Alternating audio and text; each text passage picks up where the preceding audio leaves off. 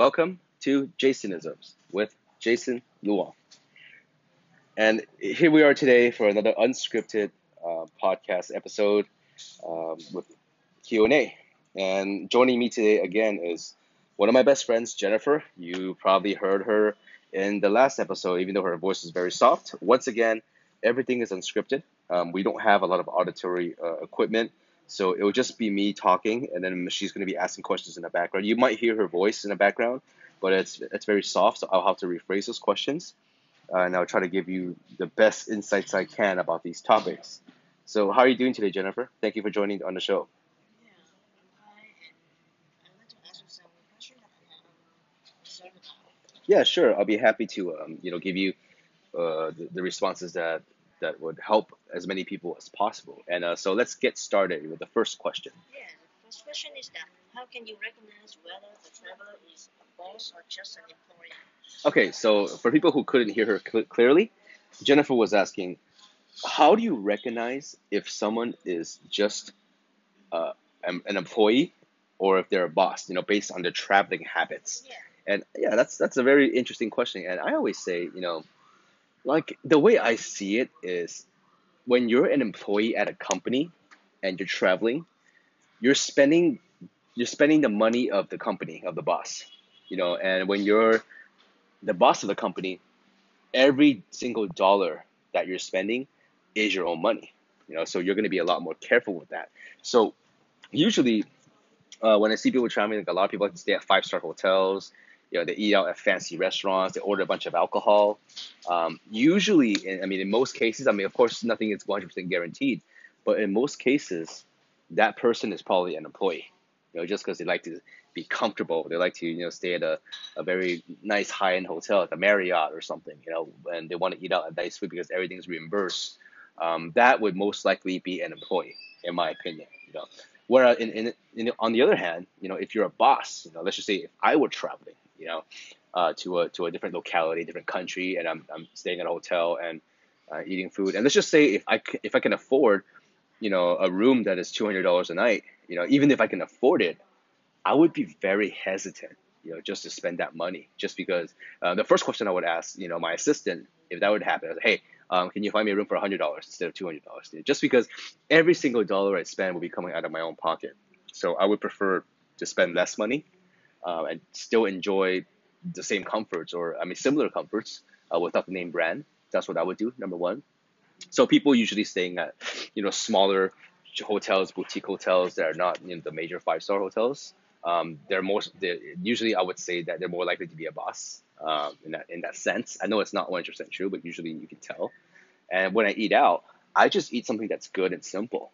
And sometimes I don't even eat 3 meals a day. Sometimes I don't eat 2 meals a day. Sometimes I don't eat one. I do a lot of intermittent fasting. That's not because of cost reasons. It's because of health reasons, actually, because it helps me to lower my blood pressure. It helps me to regulate my insulin levels. I'm not sick or anything, but it's just a way that I keep healthy because I practice intermittent fasting. So usually I don't eat very expensive stuff. I try to eat something that's good and healthy, but I wouldn't just show off and order a bunch of alcohol. In fact, I don't even drink alcohol, anymore. I used to drink a lot, but now I don't. I don't even drink alcohol. So so you don't see me at those places. So I would say the way you spend money, if you're spending money like it's not yours, then it's probably not your money. You're probably just an employee at a company. But if you're the boss, you would be a lot more careful about how you spend your money. So look at the spending habits. That's what I say. Employees like to travel in comfort. They want business class. They want their own private car to get around. Whereas a boss, economy is fine if it's not such a long flight. Economy is fine. Also, like for me, I'm very willing to take a bus. I can take a bus. I can take the subway. I don't need a private car. I don't need some sort of luxury booking. I'm perfectly fine just doing things on my own, because that's how you save money. So I hope that kind of gives you a little bit of insight and helps you to answer that question. So we'll kind of go on to the next question, if I may. yeah, thanks for your answer. So now we move to the second question. Okay. That is, how did you recognize a girl, whether she is a normal girl or a tall girl? Oh, okay. So that's kind of a funny question. Jennifer was saying that how like I think this really applies to like traveling for business, right, Jennifer? It kind of applies for that, you know, like because I do a lot of business travel. And the question is, how do you recognize if a girl is a normal girl or a call girl? You know, that's the question. And I guess the easy answer would be from experience. I'm kidding. I'm kidding. You know, I'm just messing around. But I mean, there are some telltale signs. I mean, there are some telltale signs. You know, telltale signs about this. I mean, number one, if the girl is just like if she's dressed normally and she's kind of and she's more like she approaches people in a really normal way, like getting to know people like just like a very average normal way. That's more likely to be a normal girl. And of course, it depends on the hour of the day, right? Like if it's like a work day and it's the work time and the girl is out hanging around and you know, obviously trying to look for somebody that she's not sure about, that could be a sign that that person is a call girl. Because I would assume most normal people would be either working hard or working at a job or something and not really you know trying to socialize with people that they don't know. Yeah, of course I'm just generalizing. You know this question kind of put me on the spot. You know, and it kind of made me generalize a lot of things. I don't mean to like you know I can't say exactly how to identify one, but I'm saying in general that's how it. I would just say the time of day and how the person interacts with you because um, if the person is dressed in a certain way, I know even some normal girls like to dress in a very provocative way, and some call girls might actually be dressed very conservatively, so you can't really tell from appearances, you know. So I would say, kind of get to just see what the behavior is of that person, and try to assess how that applies to the current time and the current situation and the environment where you are. I mean, if you're in an office setting, you're not very likely to run into a tall girl. But if you're like at a club or a bar or something, I mean, I guess the opportunities are there. You know, if you really want to look, or if you're looking for action, you know, from a call girl, I think you would find that. So that's actually a very funny question, and I want to thank you for asking that, Jennifer. So let's go ahead and move on to the next question. Go ahead. Okay. So should you wait to buy the house or So the question is, should you should, wait to buy the house or not? so the question I think Jennifer wants to ask is, should you wait to buy a house or not? And is this especially if you're not sure if the prices will drop? Yeah. Yeah, right. Okay, so I get it. So the question is, should you wait to buy a house or a home, especially if you're not sure when the prices will drop? I think we should never try to time the market, um, whether it's the real estate market or whether it's the stock market. I mean, you can't really time it because what if I buy today and the prices drop, and what if I buy today and the prices go up? I mean, in a way, if you're trying to time the market, that's just gambling. You know, you're gambling if you're trying to time the market, and then when you're gambling, everything's based on luck. But here's what I say: if you're gonna buy a house, make sure that your income and your situation allows for you to have that house. So what I mean by that is, number one, you got to be able to afford it. You know, if you're not going to be able to pay cash, you got to make sure that the loan you get is actually very payable. You know, what I mean payable is like, let's just say, for example, you have a high paying job now, right? What if you lose this job? You know, what are you going to do? Are you going to be able to find another job at a lower pay and still make that payment? That's because I'm really conservative when it comes to money. I'm really conservative when it comes to investing, and I think that you should always buy something that is well within your means, and not try to buy something really expensive and kind of try to compare yourself to other people. You know, so that I would say, don't think about prices dropping or rising.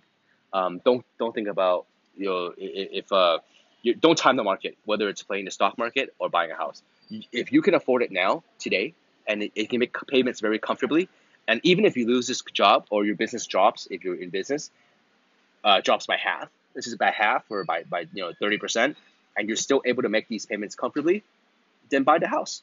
You know, who cares if it drops? It's your house. You're gonna live in it. You know, so I mean, it depends on your situation. But the better off you are financially, I would say the better off you are when you buy the house. You know, so I hope that kind of answers your question about that. So let's move on to the next one. Yeah, okay, so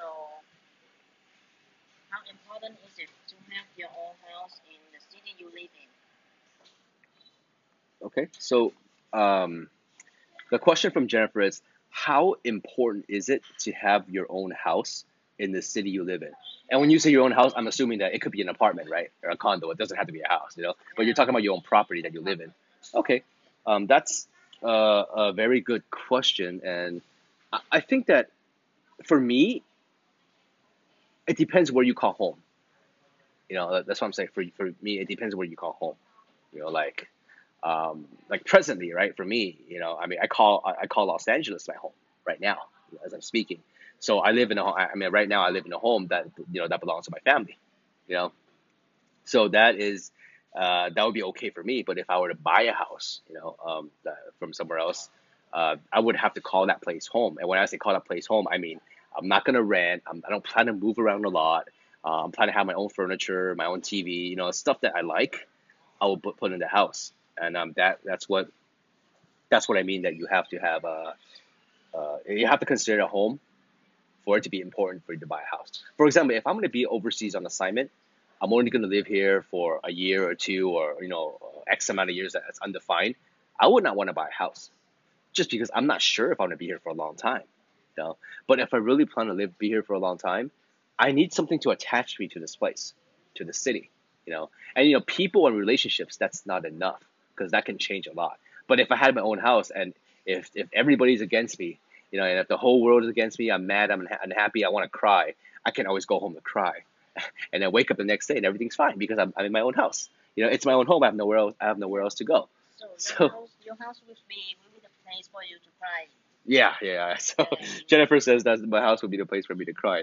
That was just an example, by the way. You know, I try to smile and not cry because guess what? You know, um, when you laugh, the whole world laughs with you. But when you cry alone. You yeah, know, so you gotta remember yeah, that. So you know that's a really good point. So yeah, just it's important for you if you consider that place your home. You know, that way you're attached to that place. That way you can be part of the city. That way you can enjoy the city at your own leisure without worrying about, you know, is the landlord gonna kick me out next year? You know, is this house gonna be, is the rent gonna go up next month? You know, you have all these concerns when you're renting.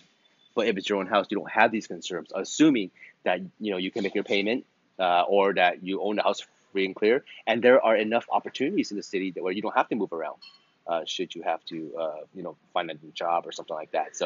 Um, so yeah, that's a very good question, and thank you for asking. So let's move on. yeah, sure. This is the final question. Okay, final question. Wow. Please, please show me how to choose the best place to live in. Okay, so the question from Jennifer is how to choose the best place to live in. I mean, I don't know, man. That's a crazy question. How can I answer that question for you? It depends on yourself, right? But okay, let's break it down. You know, let's break it down. When you say the best place to live in, I have to talk about several different points. You know, number one, for me, what is a good place to live in? Number one, do I have any family there? That's number one. That family and attachments is number one. Number two, do I have sufficient business opportunities or work opportunities there? Yeah, That's number two. Because if I'm gonna go there, I gotta be able to bring in some income. I'm not gonna sit around. You know, if for example you could tell me to move to the most beautiful beach in the world, but if I have no income, to just sit around and look at the ocean all day, that's not gonna cut it for me. You know, it's the same thing. And number three, do you like the weather, and the culture there? And when I say culture, I don't mean like, you know, the different cultures in the world, you know, different types of people. Not like that. I mean culturally. I would say culture is a set of shared practices. That's what culture is, you know. So it's very real. I mean, so is this area, is this like is this a place where people like to go biking? You know, is this a place where people like to walk their dogs? You know, is this a place where people enjoy to read a lot? You know, I'm talking like Seattle. You know, that's probably one of the places that people love to read the most in the U.S. Um, these things I would say, you know, are culture. You know, uh, and are there a lot of good different food options for you if you want to eat something nice, you know, different. So these are all very important considerations.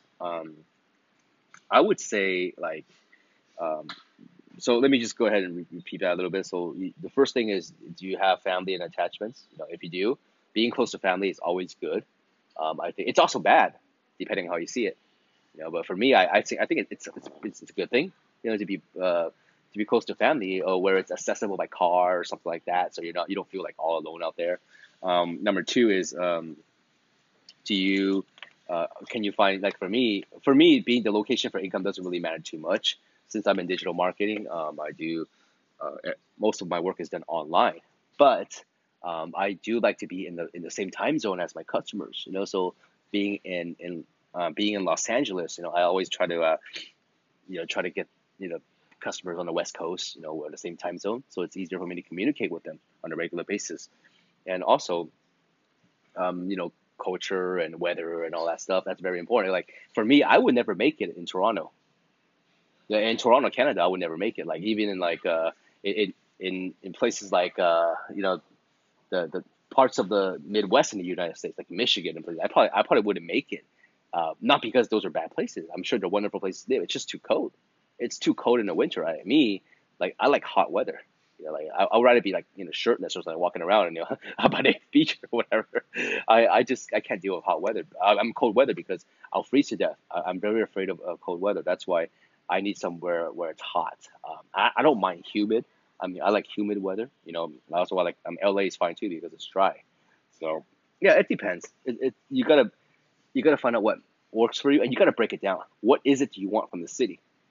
If you can't break it down, you think, oh, a lot of people go there. It looks like a nice place. Oh, San Francisco. A lot of people like San Francisco. I should move to San Francisco. That I wouldn't do that, just because you need to break it down, make sure that it works for you, wherever you're trying to go. Otherwise, don't bother. That's my recommendation. And just as a side note, there's a really funny thing that I thought about. When you're old, and when you're retired, you know, where do people go? I was like, so the funny thing is, the people who retire wealthy move to Hawaii.